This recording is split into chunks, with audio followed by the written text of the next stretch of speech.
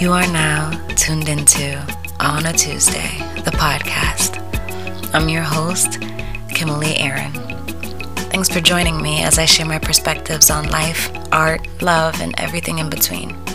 I hope to leave you better than I found you. Welcome to my passion. Let's talk about it.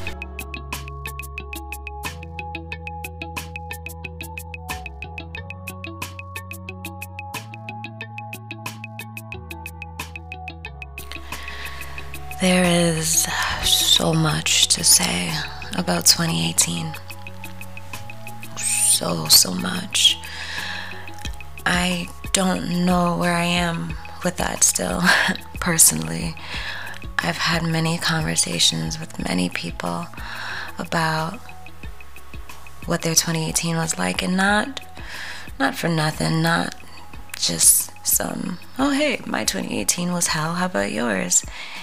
It was genuine conversations with genuine people who just seemed to connect over different thoughts and feelings that eventually went into depth in a way that kind of just made me realize that I'm not the only one. And I never think that I'm the only one with anything.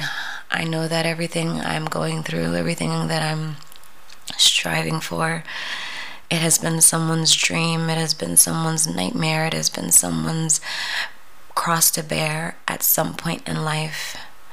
And so I don't feel like I'm being singled out by life and by struggle and by trials, but that doesn't make me feel any less personally about it. Why should it? It's my life. I have to be as introspective as I am in order to figure out what accountability I need to take for the things that have gone wrong, and what was just God and the universe trying to show me things that I needed, and what were just some very uncomfortable manifestations of the things that I've prayed for. And that's the kicker. Realizing that sometimes when negative things happen in your life, it's not necessarily because you're doing anything wrong or because you have the wrong people around you. Sometimes it's literally the weeding out and the uprooting and the preparation for the manifestation of everything that you asked for. I found myself praying in a moment of weakness that whatever it was that I asked for that is requiring me to go through this, I changed my mind. I told God that I didn't want it anymore because it shouldn't feel this way. But a little bit of time later, I realized that it's foolish because things are going to feel differently at different phases of your life. Not everything is going to feel good, and I know that. I think more than enough to realize the error in thinking that life was meant to be easy and that everything was going to feel good. I know that doesn't make sense, but in the moment, even the strongest person you know, that weakness is real. No amount of sense, no amount of knowledge, no amount of mental preparation will essentially change the fact that we're human. We are human regardless of how super we try to be. And that was the summation of 2018 for me. Despite the meditation, despite the discipline, despite everything that I've willingly put myself through and pulled myself out of, no matter how super I tried to be, no matter how big or how much bigger than my issues, than my friends' issues, and life I try to feel in any given moment, there always comes a time where you realize that it's not always going to be enough. And then the trick is trying to figure out how to be okay with that.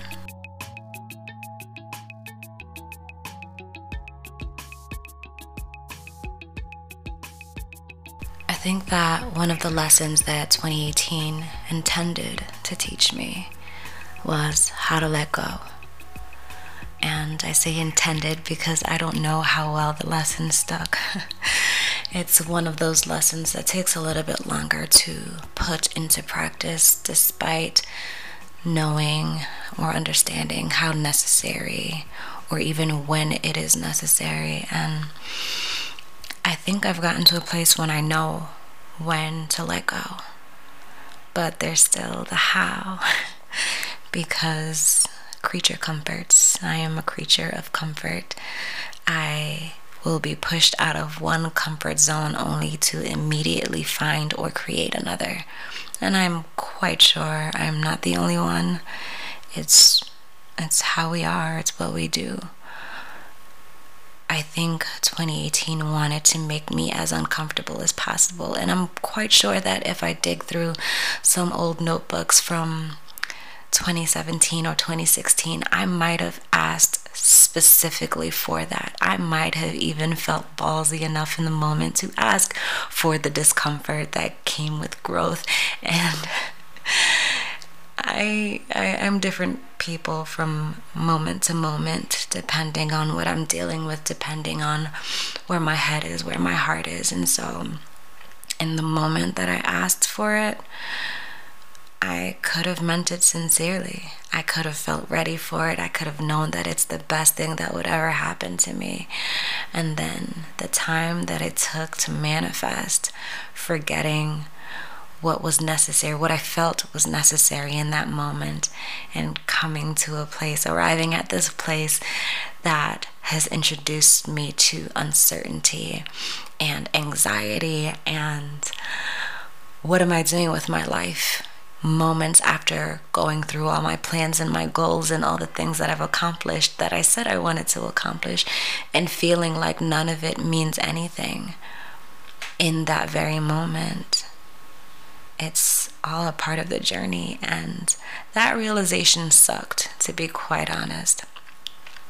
It sucked that striving for positivity and trying to do everything the best way you know how, it still boils down to, at some point or another, feeling raw as hell. That bugs me still.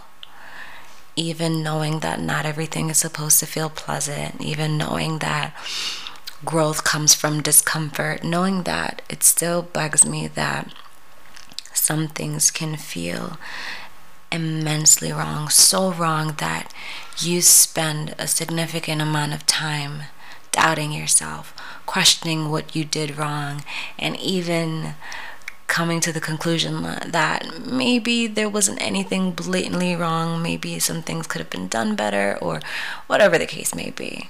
You don't have to be completely wrong for things to feel completely wrong, and for things to feel like they're completely your fault. And that's been my struggle. The last quarter of 2018, that has been my struggle.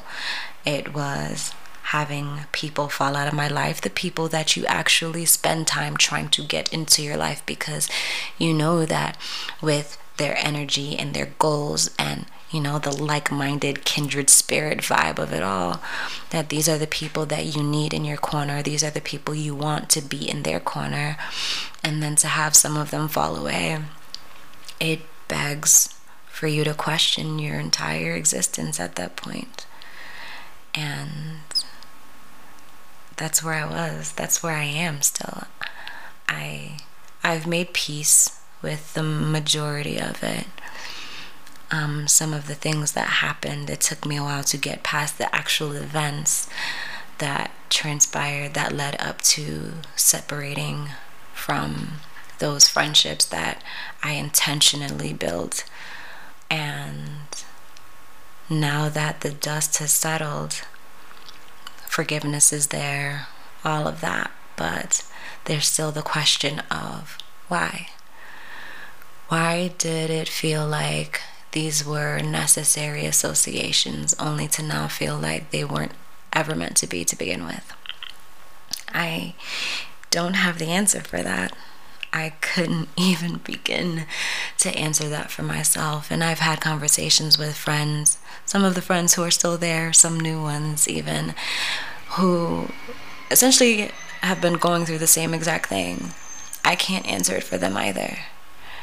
And I can't even say that I know how to go about offering any advice about it. How can I? I'm still in the thick of my own mess, because that's what it feels like. A mess. I have managed to resolve my emotions about it to some extent, to be able to talk about it and feel a lot more cavalier about it, a lot more relaxed, a little bit more nonchalant. Although in the moment, those emotions were high. Let me tell you, and hot-headed Kimmy is not a good look, but I'm in a better place with it now. Not necessarily a place of understanding. And I guess that's it. Being okay, regardless of whether the understanding is there or not.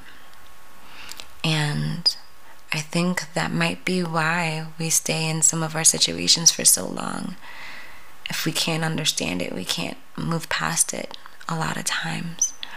And I think it's our own desire to understand it perfectly that keeps us in certain situations for much longer than we need to. And that's saying a lot, because there's still some situations that I'm trying to understand that I feel really emotional about, and even just saying that out loud makes me feel like I can avoid every negative thing that I feel right now, or that I have been feeling, or that I might feel tomorrow or later on today or whenever, that I have control over it. But then when those feelings creep back up and I start, internalizing them again, it doesn't feel like it's just, a thought away from being gone. But letting go is definitely the key. Trying to let go is the key. Letting go of the people you need to let go of. Letting go of the thoughts that you need to let go of. Letting go of the emotions that you need to let go of. Letting go of the incessant desire to know why and how.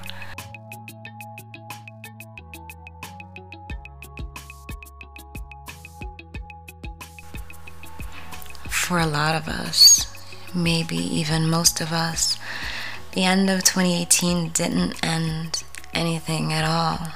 There was no closure. It was just a continuation of the weight, the uncertainty, the mental battles, the emotional stress, the self-deprecation, the depression, the anxiety, the money troubles, the baggage from 2005 that we never got around to unpacking to begin with. They all climbed into bed with us after the celebrations and the Happy New Year text, and they all sat expectantly staring at us, waiting for us to wake up from our drunken stupor and face them once again. We put a lot of pressure on the 60 seconds between the end of December 31st and the beginning of January 1st to magically heal or sort or erase or throw out and all around clean up any residual mess that we didn't get around to. But that expectation does us a lot more harm than good. You know the cliche about expectation and disappointment. If the work that you've actively done to try to sort the issues of one year before the next wasn't enough, why would 60 seconds create a brand new life? It doesn't make sense. But somehow every single year, even the cynical ones who post about how they decided to not make any kind of resolution at all because it's stupid, I think everyone has that hope that something new. Even if it's not just in that 60 seconds, that something new comes once that calendar rolls around again. And it's not stupid to hope. It's never stupid to hope. But there comes a point in time where acceptance becomes necessary. Acceptance that this is the way things are until they're no longer that way. And if I can make it different, I will. If I can't, I will do as much as I can and then wait. But things will feel uncomfortable at some point in time. And expecting that to never be the case is adding to the pressure in my head, the pressure in my heart, the discomfort in my life, and the disappointments. So, where does that leave us?